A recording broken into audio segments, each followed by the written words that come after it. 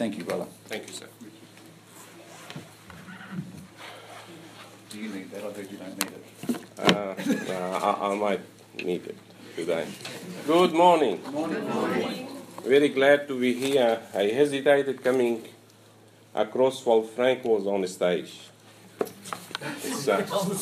It's rule number 1 of public speaking: you don't stand on the stage with someone who looks more handsome than you are. And I'm always intimidated by the man. I'll do my best swearing and dressing, and next to him I look like a wedding singer this morning. I'm very glad to be here this morning, and it's really a great privilege, and I thank Pastor Frank for inviting us.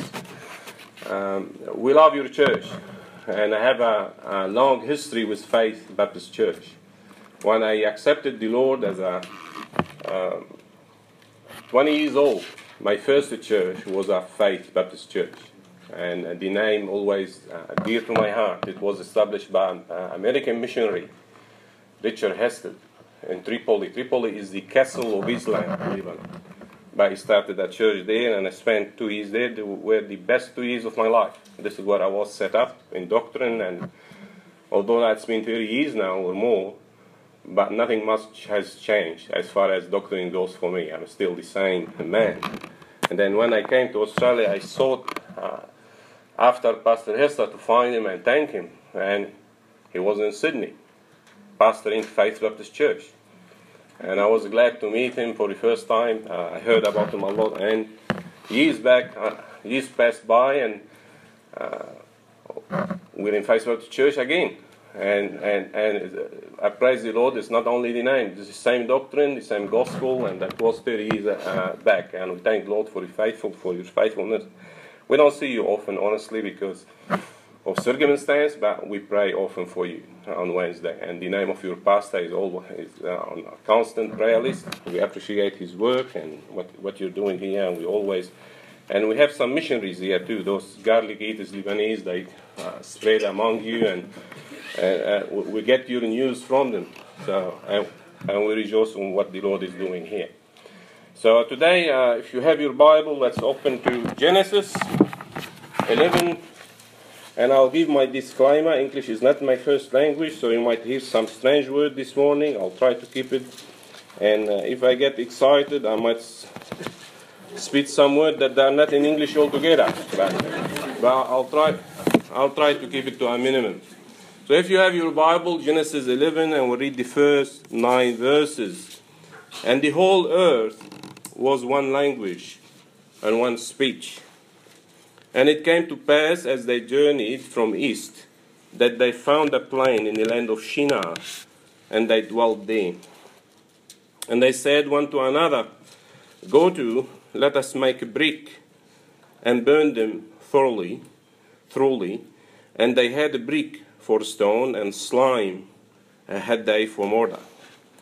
And they said, Go to, let us build us a city, and a tower whose top may reach unto heaven, and let us make us a name, lest we be scattered abroad upon the face of the whole earth. And the Lord came down to see the city and the tower which the children of men builded. And the Lord said, Behold, the people is one, and they have all one language. And this they begin to do. And now nothing will be restrained from them which they have imagined to do. Go to, let us go down, and there confound their language, that they may not understand one another's speech. So the Lord scattered them abroad from thence upon the face of all the earth, and they left off to build the city.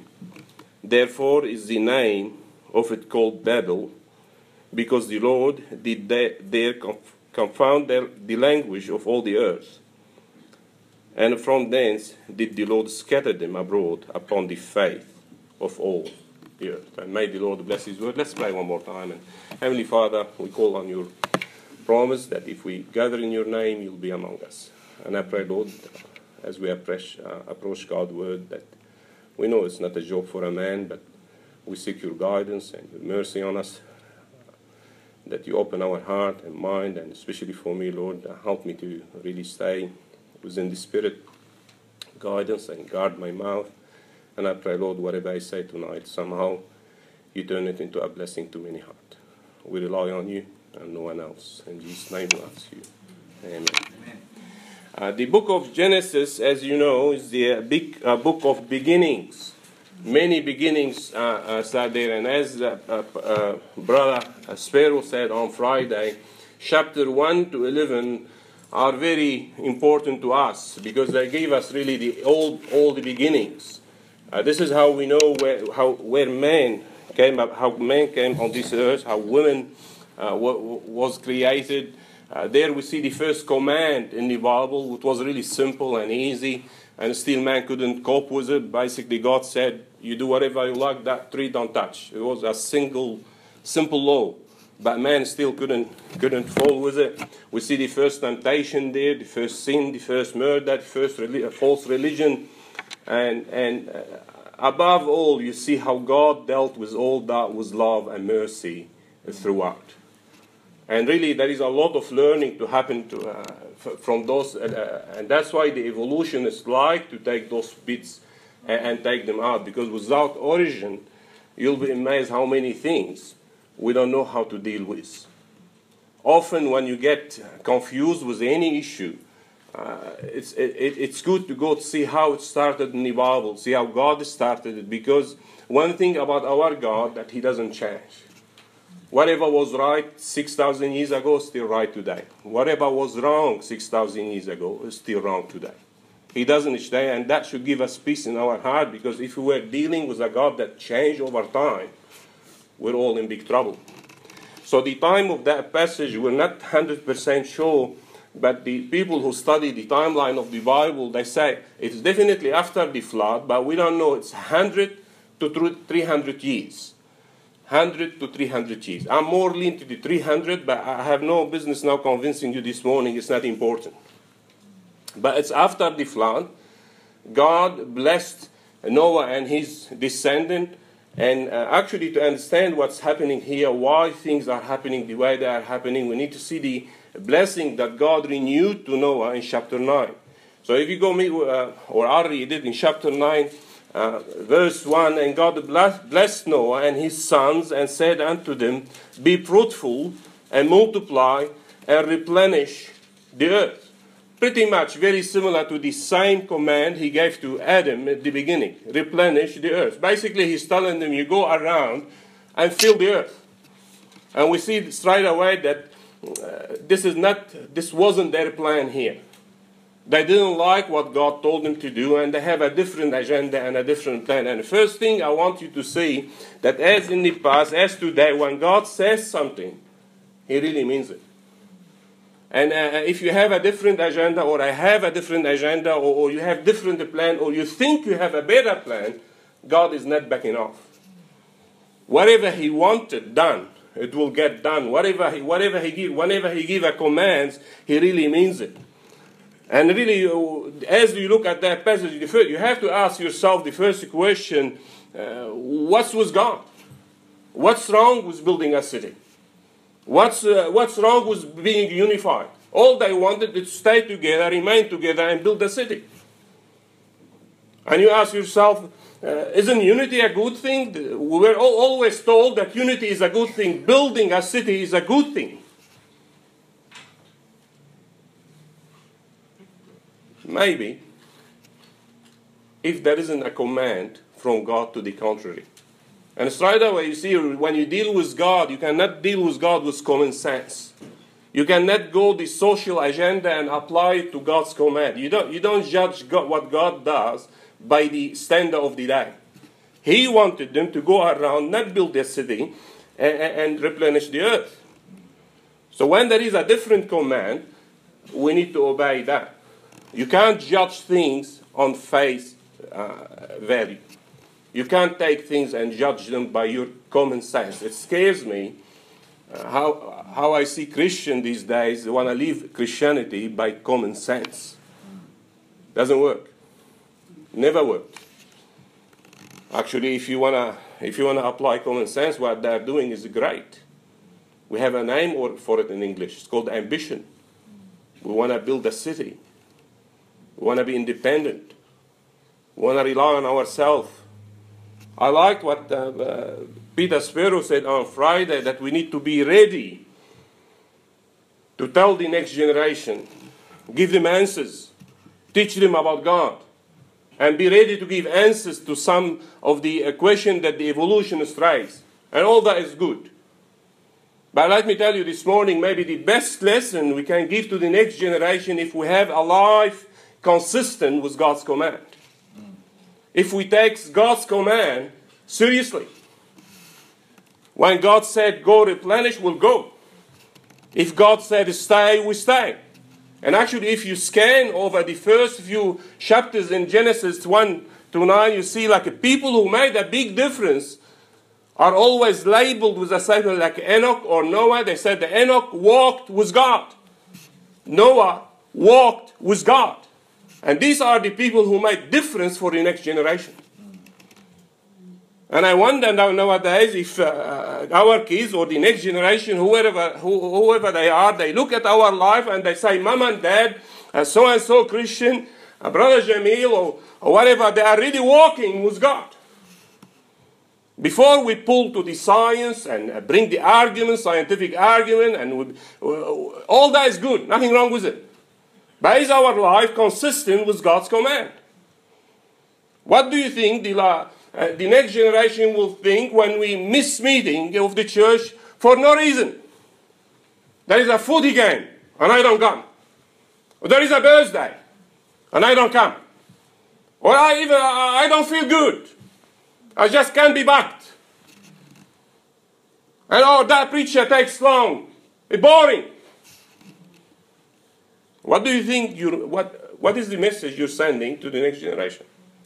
Before we get to the science, we need to live a life that is consistent with God's command. We need to take God's command seriously. We need to start opening that book as if our life depends on it, that every word that comes of God's mouth is important to me. And whatever He said is beyond argument.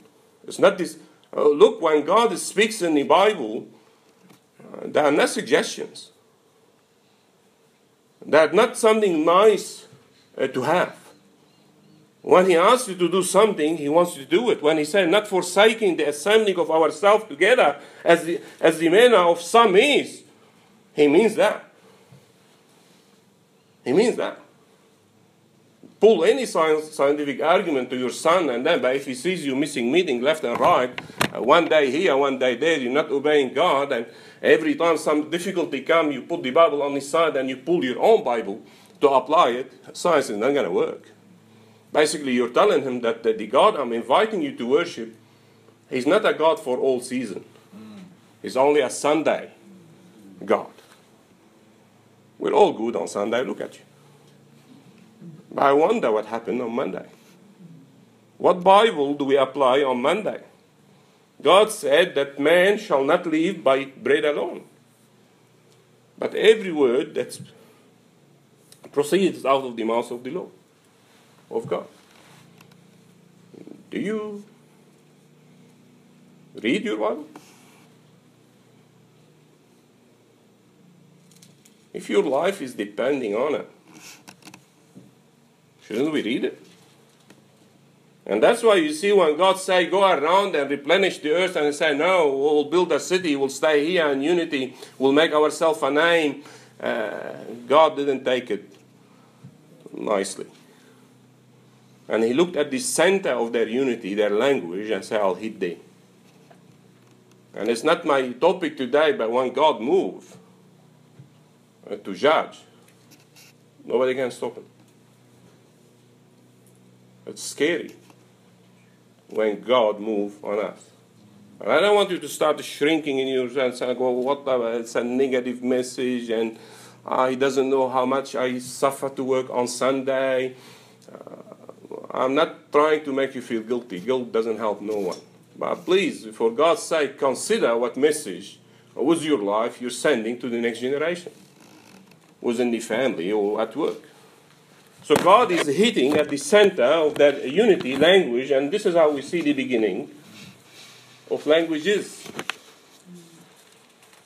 Well, actually, it's a simple story, and it's never stopped to amaze me how God really takes hard topics like languages or the creation of man or earth, and he speaks few words.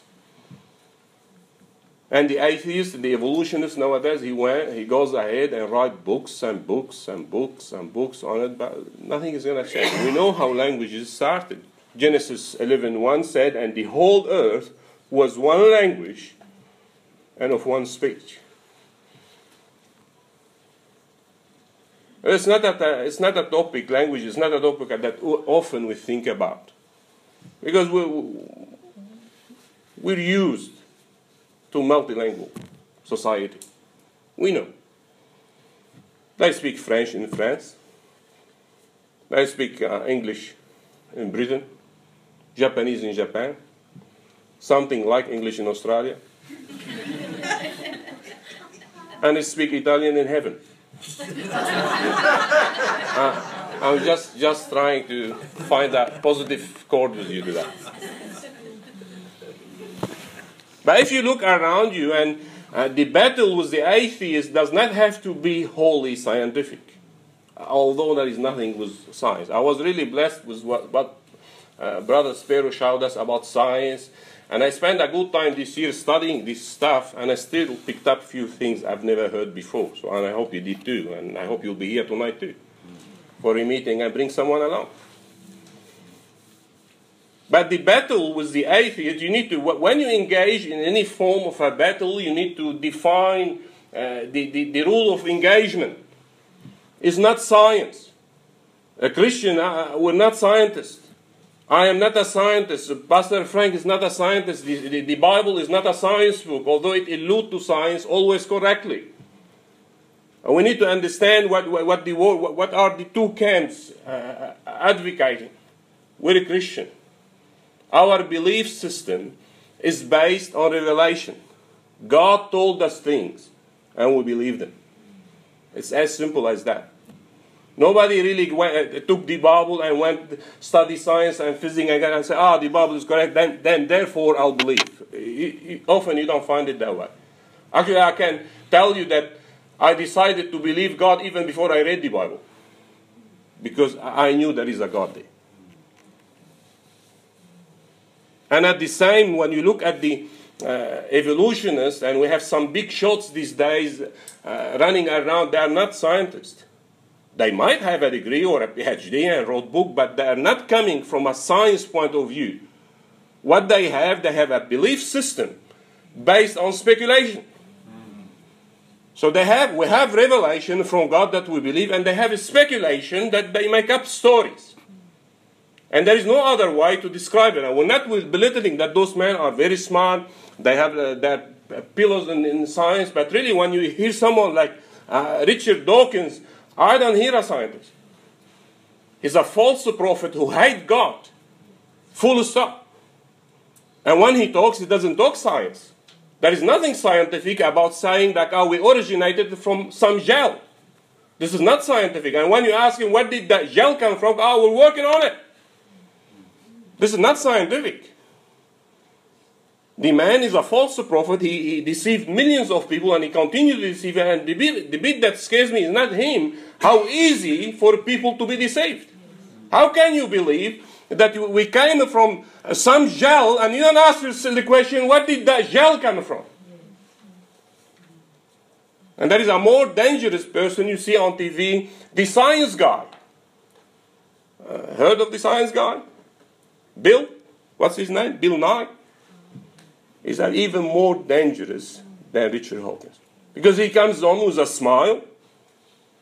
And unlike Dawkins, he doesn't really tell you that there is no God. It doesn't matter, but God is not necessary. This is the command he gives. It's not necessary. If you believe in God, it's good for you. But it's not necessary you believe in God. But when you ask him a question like, all right, if you believe in how man originated from apes or whatever through evolution, how did materia become consciousness? But basically, in a Christian term, how did the soul come about? And he has no shame saying it's a mystery. Or how did the sexes came about? How did they become male and female? It's a mystery. It's a mystery. It's not a scientific answer. If this was a good scientific answer, I'll score 100% on all my high school science. Whatever they ask something, I'll say it's a mystery. Those people are not scientists. You need to look around you. We don't need to be high-shot scientists to deal with evolution. Just look around you at simple things. Look at the fabric of society as we have it today. Simple things in life. And ask, how did they come about? Last week you had a wedding, I understand. How did marriage come about? Why is it the Christian, the Muslim, the Hindu, he loves she loves he, they have a ceremony and they decide they want to live together? Where did that come from? It's not evolution. God set it up. There was a he said that he is not good enough by himself. I'm going to create a helpmeet for him. And then I believe personally that God came down and performed the ceremony. He gave them command what to do and go. Simple things. Even a simpler thing. How did the principle of rest came about? Why is it the whole earth, Christian, Muslim, Buddhist, they work 6 days and rest the 7? During the French Revolution, they tried to change it. They want to shorten it. The Communist Revolution tried to change it too. Nothing worked. Earth, as we know it, the evolution, even the evolution, they still function on a basis of 6 and 1. How did that come about? And one of the more relevant to what our text today, how did languages come about? Why do I speak Lebanese, you speak Italian, and we all speak English, and that speak Polish, and that speak... What did they come about? Only Genesis gives us a credible account as to how languages came into this earth. Science has no answers. There is thousands of languages nowadays. And I apologize, I'm going to do a lot of quoting because this is not my area. I have to steal from someone to So there is thousands of languages in the world that they really go into under about 100 and some mother languages in 20 families. The problem with the one, and actually the evolutionists have no answer whatsoever to how languages came about. Over time there were 3-4 theories, but none of them. We didn't have, as a Christian, to do anything to refute them. People who stand with language, the linguists, most of them don't believe in God, they don't buy them. They don't make sense. For instance, when you look at those 136 languages, they come with a number within each family. The languages within each family, and the people who speak them are genetically related. How did that come about? Nobody, even nowadays, can explain why is it any two among those 136 can emerge from a mother language. The linguists who study say that language in that family, there is no way those two came from a mother language. It cannot be that Mr. Ape evolved, made a language, and that language is spread into those two. It can't be. Those languages are independent. They have no common roots. And we don't have answer. Richard Dawkins himself, I agree that nobody knows how language began. There doesn't seem to be anything like syntax, meaning a grammar, in non-human animals. So how did languages come about? Did they really evolve? Did Mr. Ape evolve into speaking? They tell you, some of them will tell you, yes. But however, when you look at the history of languages, it doesn't suggest that. Historically, languages change in the wrong direction from evolution. Evolution, basically, we have something not very nice evolving into something better. Languages are not moving in that direction at all. They are not moving from a simple language to a more complex language. They are moving in the other direction. We're moving from a rich vocabulary, complex vocabulary, into a simpler form of languages. And really, in Australia, we know that more. If we compare Australian language, English, to the English of Shakespeare, how far did we move? And we're not getting better.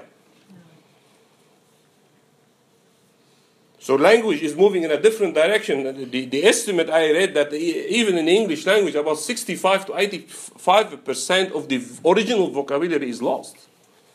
We no longer use it. And although it's not our topic today, that's why we need to stick to our Bible translation, that stick to the old language. We cannot move on with the language. Because if what God said can be only captured by that vocabulary that was used 400, 500 years ago, and it's no longer used, what are we going to do with it? How are we going to translate what God said? If what He said, the vocabulary doesn't support it. And I know we will be a little bit soft-hearted. We want to bring it into today's language. You cannot bring God's word into today's language. There's so much vocabulary missing. You can't. Somebody years back, I don't know where he came from. He knows I read the King James, and I'm not judging you wherever you read, so I don't read much into what I'm saying.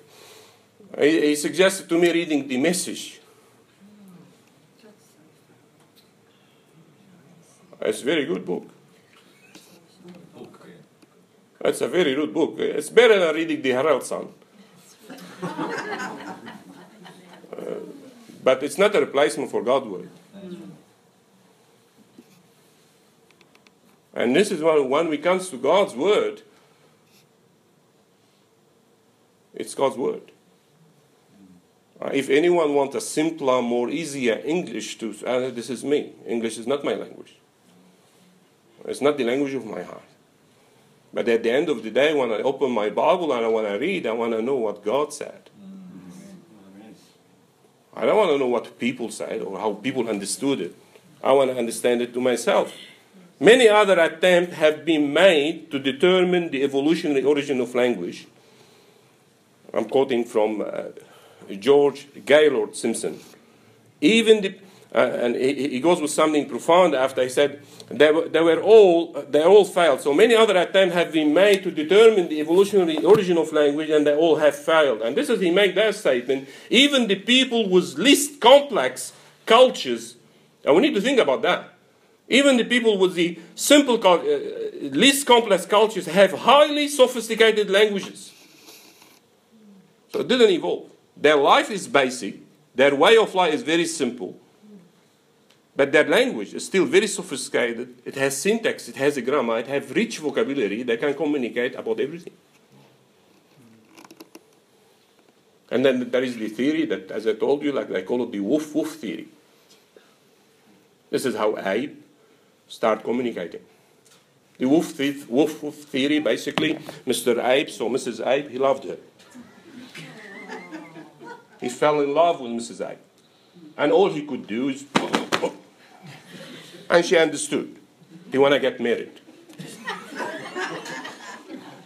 Then several million years passed by, and Mrs. Abe is no longer buying it.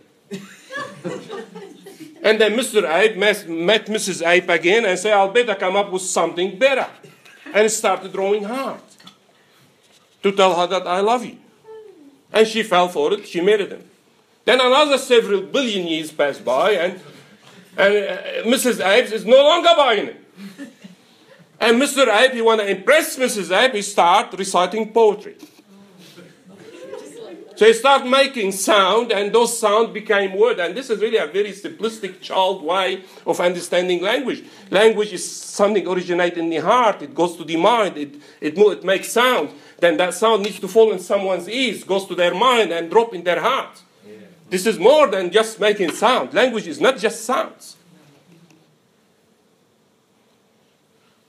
And again, Dr. Gipa, a German linguist, comes to our help. She's not a Christian. All assumption that the human speech developed gradually from the woof-woof theory or that gesture changed incrementally into the adult audible language cannot be sustained.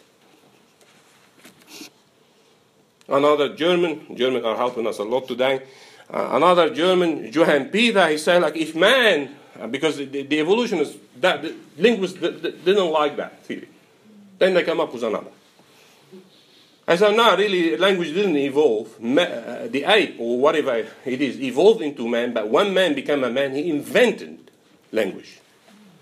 And that man, coming to our help, he said, if it is supposed that man himself was the inventor, then he should already, before the invention of speech, have made use of another kind of language. How did he learn and grow without communication or language? So man must have been clever and resourceful without processing speech, and this is evidently impossible. You can't. You can't. Mark Pagel, if this is how you spell his name, a professor at the University of Reading, he doesn't believe in the account of the Bible. But he says it's the most logical. It's the most logical. And he asks actually two important questions. He says apes around the world can understand each other, and they can. How is it? So why is it intellectually superior humans have around 7,000 distinct languages? This is not evolution. This is not for better. If apes can still understand each other, why is it us who are superior human beings, much smarter, we need so many languages to communicate? He continued to say, if a human evolved language in order to communicate with each other, why did language continue to evolve?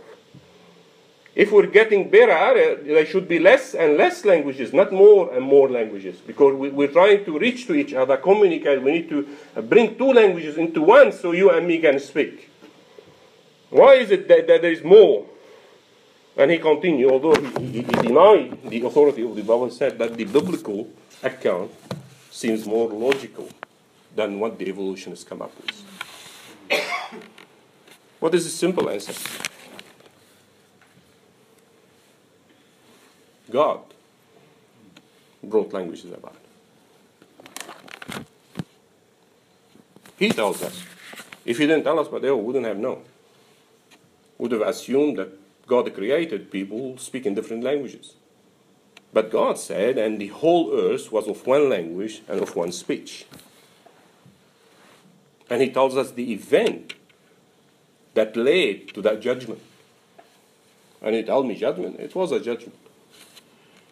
They start their unity was going against what God wants, and God aimed to hit at the center of their unity, their language, and send them all around with different languages. Confound, confused. He confused them. Why did God judge them? Because of what you said. And actually, it's not only a judgment, this is one of the most severe judgments for mankind up to that stage. There were many judgments before, but every judgment had a flag of grace with it. Like God judged Adam and Eve when they sinned, but they were a flag of grace. He gave them a coat of skin. He gave them the promise of the seed with it. Even when evil Cain killed his brother against God, warning, God gave him a mark, so he won't be killed. Even when God flooded the earth, there were the rainbow. When God brought that judgment, you don't see any way back. And still, we can see that today. There is no way back. But God will fix it one day. We will all speak Lebanese in heaven.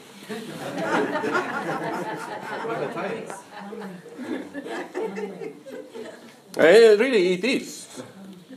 You see, language is a divider. You don't feel that because you're born in Australia, but for me it was really hard when I came here. Especially when you go to those robots working at McDonald's and you talk to them, and I'm looking there and I don't understand what's in there. I don't know what that is. He said, it looks like a potatoes. And can I have some potatoes? I said, we don't sell potatoes. What is that thing? It is potatoes. And it took a while to work out that the fries, it's not potatoes, it's fries. Or you go down, I had many funny encounters. I'll tell you after the meeting about them. Like, I wanted 12 chicken nuggets. We don't sell 12 chicken nuggets. It's there. It's only 6. Oh, give me 2 6s. I know. I know it says 6, but I wanted 12. I'm just waking you up. So, and they said, go. So and they said, go to, let us build a city and a tower whose top may reach unto heaven. And let us make us a name. And lest we be scattered abroad upon the face of the whole earth. And there is a dangerous formula there. There is a fear. They don't want to be scattered. When you have a fear, and we all do, if you don't take it to God, it can lead you into very, very dangerous places. Very dangerous places. They have a desire to always exist. They have a desire to make a name. We want the whole world to know who we are. But that led them to a dangerous place. If you take it to the Lord is gracious. I love that verse when he said, like, his thought toward us are not thought of evil, but of good. And at the end, he said, he'll work with us, he'll bring us to an expected ending. We know. You don't have to be afraid with God. You don't have to be afraid with him. You don't. And that's why Babel, there, what they had declared, really, you see, what's with God? What did he do? Because there, what they start declaring their independence from God. We don't want you. We're good enough. We can do it in our own. And we have a plan, actually, and it worked. There is conflicting plan, and I hope you're sitting here today and you don't have any conflicting plan with God. And I don't want to name anything. I don't want to offend anyone. But you have a plan. Make sure that they match with God's plan. Because if they don't, it doesn't need a PhD to tell you who's going to win. He will win. Over and over again. Make sure that your plan for that. And coming to that, there is a certainty in life. We don't like to speak about it. Every time you speak about it, people are upset. It's called death. We will all die. I wish you long life, and I wish I'll be the first one to die here. But it doesn't change a thing. We will all die. So did you make your plan for eternity? What is your plan? One day you're going to leave this world, you're going to close your eyes and find yourself in a different place. Maybe you know or you don't know, God already looked at your life, already now, and declared you a sinner. Maybe you don't feel it. When I was 20 years old, I didn't. I had a close to a perfect life. I was brought in a good family, good value. We weren't religious. My father and mother didn't have a Bible. We never went to church, rarely, like Easter. I never touched drugs. All the alcohol I drank all my life doesn't accumulate to 2 liters. I smoked 3 cigarettes all my life. Never had relation. But God declared me a sinner, still. Actually, I didn't need his declaration. I knew. I never had a peace. I had that void in my heart. Everything was going vanilla. Doing well in school. I have good relationship with my family. I have plan for the future. I want to go to France and get my PhD. But that void. There is no purpose to life. And I look at mom and dad sometimes and go into my room and cry and say, what's the purpose of life? They work, and then we eat, and then we wake up the next day and we go to work and we bring food home and we eat. We buy clothes and we buy cars and we buy homes. But what's the purpose of it? It looked to me like a stupid life. I don't want to leave it. Many times I never was brave to kill myself, but I didn't mind dying. Until like in 1982 when someone at uni, he started witnessing to me and telling me how God died for me. And he told me that God declared me a sinner. To tell you the truth, I didn't feel I am a big sinner. But I took God's word for it. If he sees me as a sinner, then I'm a sinner. Maybe you sit there and say, like, I don't feel I'm a big sinner. I'm better than most. Well, maybe you are. But God declared you a sinner. For all have sinned and come short of the glory of God. How many ways can you explain all? And maybe you come to me and say, like, maybe God is generalizing, meaning majority. Romans 3:10. As it's written, there is none righteous, no, not one. How many ways can you explain no, not one? God declared you and me sinners. And if it stopped there, you can still rely on some thought to feel at peace. But this verse that scares me a lot, John 3:36, he that believes on his Son has ever. You see, the biggest blessing on earth is that Jesus came. And it's also the biggest curse for some. Because he that believes on his Son has everlasting life. But if you don't, his coming, dying on the cross and resurrection, it's not good news for you. At all. And God is offended by your stand that you're ignoring his God, you're ignoring the sacrifice on the cross, you're ignoring the resurrection, and you don't want that salvation. That isn't a middle ground. And he didn't leave. And I'll tell you the bit that scares me in that verse. And he that believeth not on his Son shall not see life. And many people up to there, they're okay. Or I don't want eternal life. Many people told me that to my face. I don't want the eternal life.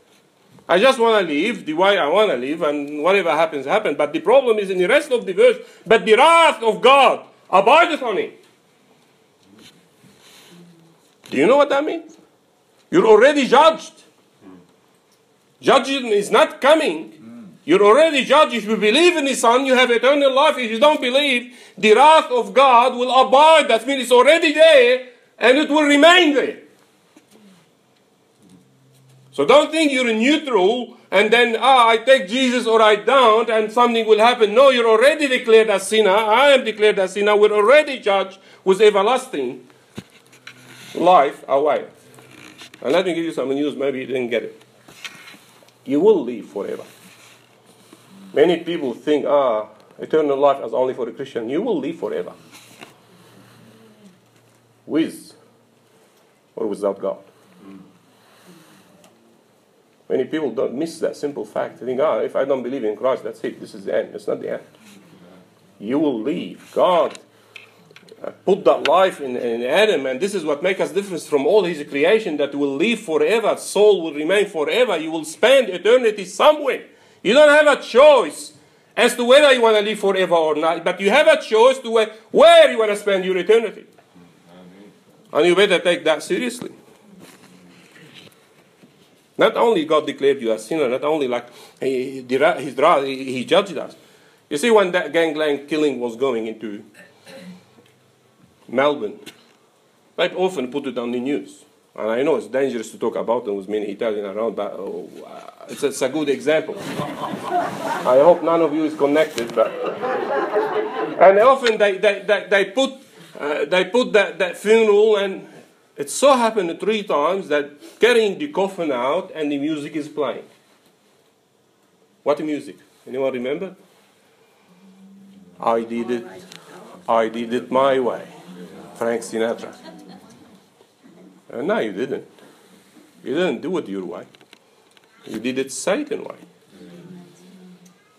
You don't have it. Many people think, I'm free. I'll do whatever. You're not doing whatever you like. You're either doing what God wants or what Satan wants. Like one preacher once told me, there is only 2 options on the shelf. You're pleasing God or you're pleasing self. You think, free, I can change, I'll do whatever I like. Salvation is ordained by God, the way it's set by God to go through the sacrifice of Jesus Christ. There is no other way. Don't try hard. So what is your plan for eternity? Do you believe in Jesus? Do you believe you're a sinner? What's your plan? Are you accumulating work? Are you relying on some Christian thing that happened to you when you were a child or a youngster? Let me tell you, when you go to meet God, regarding salvation, He's only looking for one resume. On it, there is only one skill: I believed in Jesus. He's not looking for many entries on it. Did you ever repent? Repent these days is a dirty word. Nobody want to hear it. You tell people repent and they get offended. Well, it's not me. And the time of this ignorance gone, winked at. But now God commandeth all men everywhere to repent. There is an order. And we started that message saying when God gives orders, He means them. You cannot change them. You cannot delude them. You can go do something else. Did you ever repent? Ephesians 2:8-7, and you talk to Pastor Frank about it. If you read it, for by grace are ye saved through faith, and not of yourself. It is the gift of God, not of work, lest any man should boast. For we are His workmanship, created in Christ Jesus unto good works which God has before ordained that we should walk in them. And I challenge you, go home. If you want to work out your salvation, go and start underlining a few words. It says it's by grace. It says it's through faith. It says it's not of yourself. It says it's a gift from God. It says it's not of works. Are you saved? What is your plan for eternity? And as a Christian, we shouldn't also, I rejoice in verse 10 more than 8 and 9 even, because we said, and we are His workmanship created in Christ. Many people think I'll get saved, I'm sick on my backside, and this is it. I'm saved, I'm destined for heaven. But this is not what He said. We're His workmanship created in Christ Jesus unto good works, which God has before ordained. Are you doing the work of God? Are you working with God? All right, one more point and I'm done. I won't be long. As a Christian also, so first we see the judgment of the languages. Then we saw that God has some command to them, and they have a different plan. And really scary if your plan don't match with God's plan. And you can go do things. But actually the rest of the story is even scary. It shows you many, many things that you need to be. Look what they said. Man's success can become a trap for him. I said, let's make a brick. And it worked. And actually, if you see how they made the brick, it's genius. If I understand the material correctly, it's even then the brick we have today. You have a slime and that, and you can cook them really. I lived in a part of the world that did something similar. It's very solid. It's good. So success.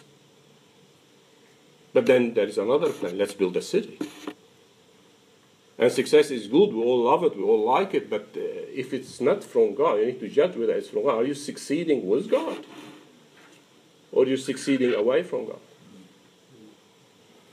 Taking adventures and you know God that doesn't agree with them and they are not consistent with His command or what He told us to do, and you're saying, I have success.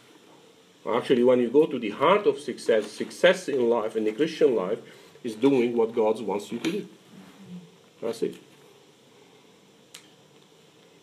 When you look at Paul, when he talked to Timothy, what did he tell him? I fought the good fight. He didn't even say, I won. You know that as Christians we don't have to win. All we have to do is fight the good fight. God will win. It's not us who will win. Sometimes God in His grace make us win, but this shouldn't be our focus. God will not permit a proud, rebellious act to succeed. And please put that in your heart, because when you look at the world around you now, it's so much rebellious, so much hatred for God, so much immorality. It's a scary world out there. I'll tell you the truth. I don't want to lie to you. I'm over 50, but I'm scared to leave home if I'm not sure God will protect me. I feel have no wisdom to deal with what come across without God's word. I can't live in my own. I don't belong here. The way they think, the way they talk, the way they don't have any right or wrong to get what they want. Sin everywhere. We don't belong here. We can't live in this world without God's help. And this is really should be the heart of our fight with the evolutionists. God is, we're going back where we started. God is so essential to us. We're not fighting a scientific battle. God is not a concept for us. He's a person. We meet every day. We pray to. He guides us and we seek His wisdom on a daily basis. Is that your God? A person or just a concept? Many people, when I talk to people, many people say, I believe in God. No, you don't. You believe in the concept of God, that there is something up there and He controls things, that this is not God. This is not God. God became a person in Jesus Christ. Without Jesus Christ, you don't have that relationship, a personal relationship. That's why it's vain to say, I know God, but you don't know Jesus Christ. It doesn't work. I knew God from before. They told me about that God. I'm Orthodox by birth. But as I grew and come to the Lord and surrendered my life to Him, the God that I come to know is very different from that God they told me about. They told me about a God who's very judgmental. He's angry all the time. He's like a schoolmaster sitting out there. He's just waiting for me to make a mistake and slap me. And this is not the God of the Bible. God loves you. If you forget everything today, don't forget that word. I hope you take it with you in your heart. God loves you. I don't know how far you think from God. God wants you back. God will give you the means to go back if you repent and submit your heart to Him. And don't be deceived, thinking the evil is winning, the evil word is winning. Peter tells us why the Lord is not slack concerning His promise. Don't think God is just letting things run and He's losing control. As some men count slackness, but He's long-suffering. He's long-suffering to us word, not willing that any should perish. God is just being patient because He wants to bring more and more to His kingdom, more and more to His salvation. Let me tell you something. You might be a person here who's sitting and believing, I say, God is a loving God, He'll take care of me. You could get yourself in a place, even God cannot help you. If you close your eyes without giving your life to Jesus Christ, there is no one who can help you after that. If you're expecting any help in the other life, there is none. If you have issues with God, if you're not sure, talk to your pastor. Today is the day to give your life to Christ. You don't want to say, maybe relying on God's love. He loved you through Jesus Christ. If you reject Jesus Christ, you're rejecting His love. What do you expect? Do you know the Lord? Did you give your life to Jesus? And really the end of the story is a sad end. The whole rebellious business started because they didn't want to be scattered. If you remember what they said, lest we be scattered abroad upon the face. This is the fear they had. But this is exactly what happened. And actually, I don't know what your fear is today when you come to the issue of God and eternity, but if you want to solve those away from God, your fear will become your reality. I don't want that for you. Because when God came down and said it's not good, He confounded their language and really scattered them. The thing that really feared the most became their reality. They became scattered. Do you have any fear when it comes to eternity?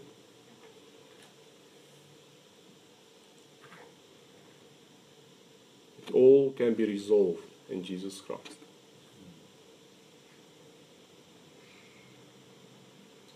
If you have a repentant heart, if you tell God, God, really, I am a sinner. Or even if you're a Christian, you have issues with God. You have plans. Do you have a plan you know God doesn't agree with? Remember, don't fool yourself. The success. I did that step. I know God is not, but it's going well. Then it's going well. The bit that says me in the Bible that when God starts moving, He moves swiftly. And listen to that, like in verse 3, go to, come, let us make a brick. Verse 4, go to, let us build a city. The last go to came from God. In verse 7, go to, let us go down and confound their language and scatter them. And we still scattered till that day. I don't know what the plan you have. You know. And let me tell you something. I'm not sure I'm going to see you again. It's Veva. So if you hate me a little bit, it's okay. God, there is a reason why God gives us pastors. So we can ask them. We can seek godly counsel. Instead of going and having those plan and then everything break loose and we come, and sometimes I'm sorry to tell you, I've been through a lot in my life and some problems are not fixable. You will pay for them forever. God will forgive you. He will restore you. But some problem you could get yourself into are not fixable. You cannot fix them. And the last bit that scares me, and I'll let Pastor Frank, if God comes from heaven to inspect our project today, we all have projects, we have plans. And that day God came from heaven and said, let's see what they are doing. I said, I don't like it. I don't like it. If God comes to inspect my plan today and your plan, your family life and my family life, your relationship with your church, your relationship with others, as a Christian, it might help us a lot to understand that God should be everywhere. A marriage is not made from a man and a woman. It's a man and a woman and God. A relationship with children is not made of fathers and children, parents and children. It's parents, children, and God. And God should be in the center. He should be consulted. His word needs to be honored and everything. And no wonder why you see people have that confound language. The wife speaking one language and the husband speaking another. The children are speaking one language and the father. Because there are too many plans that don't agree with what God told us. And I hope today, like we really, next time we open the Bible and we see a God's command, let's remember that when God says something, He really means it. He's not going back on it. He's not changing His mind. May the Lord bless you all. Pastor Frank.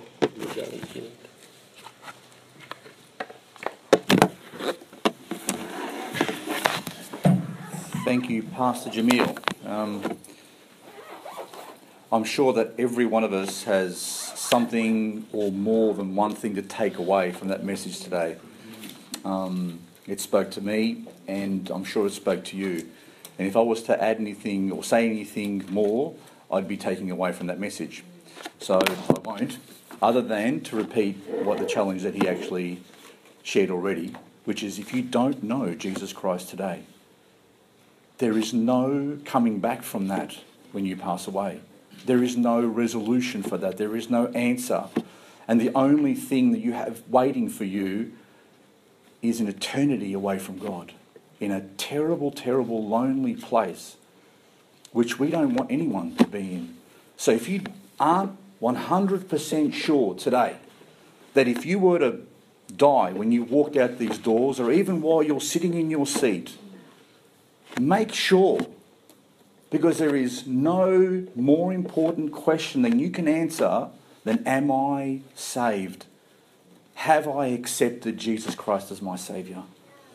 If you don't know the answer to that, if you're not perfectly sure that if you died you'd be with Him in heaven, then make sure today.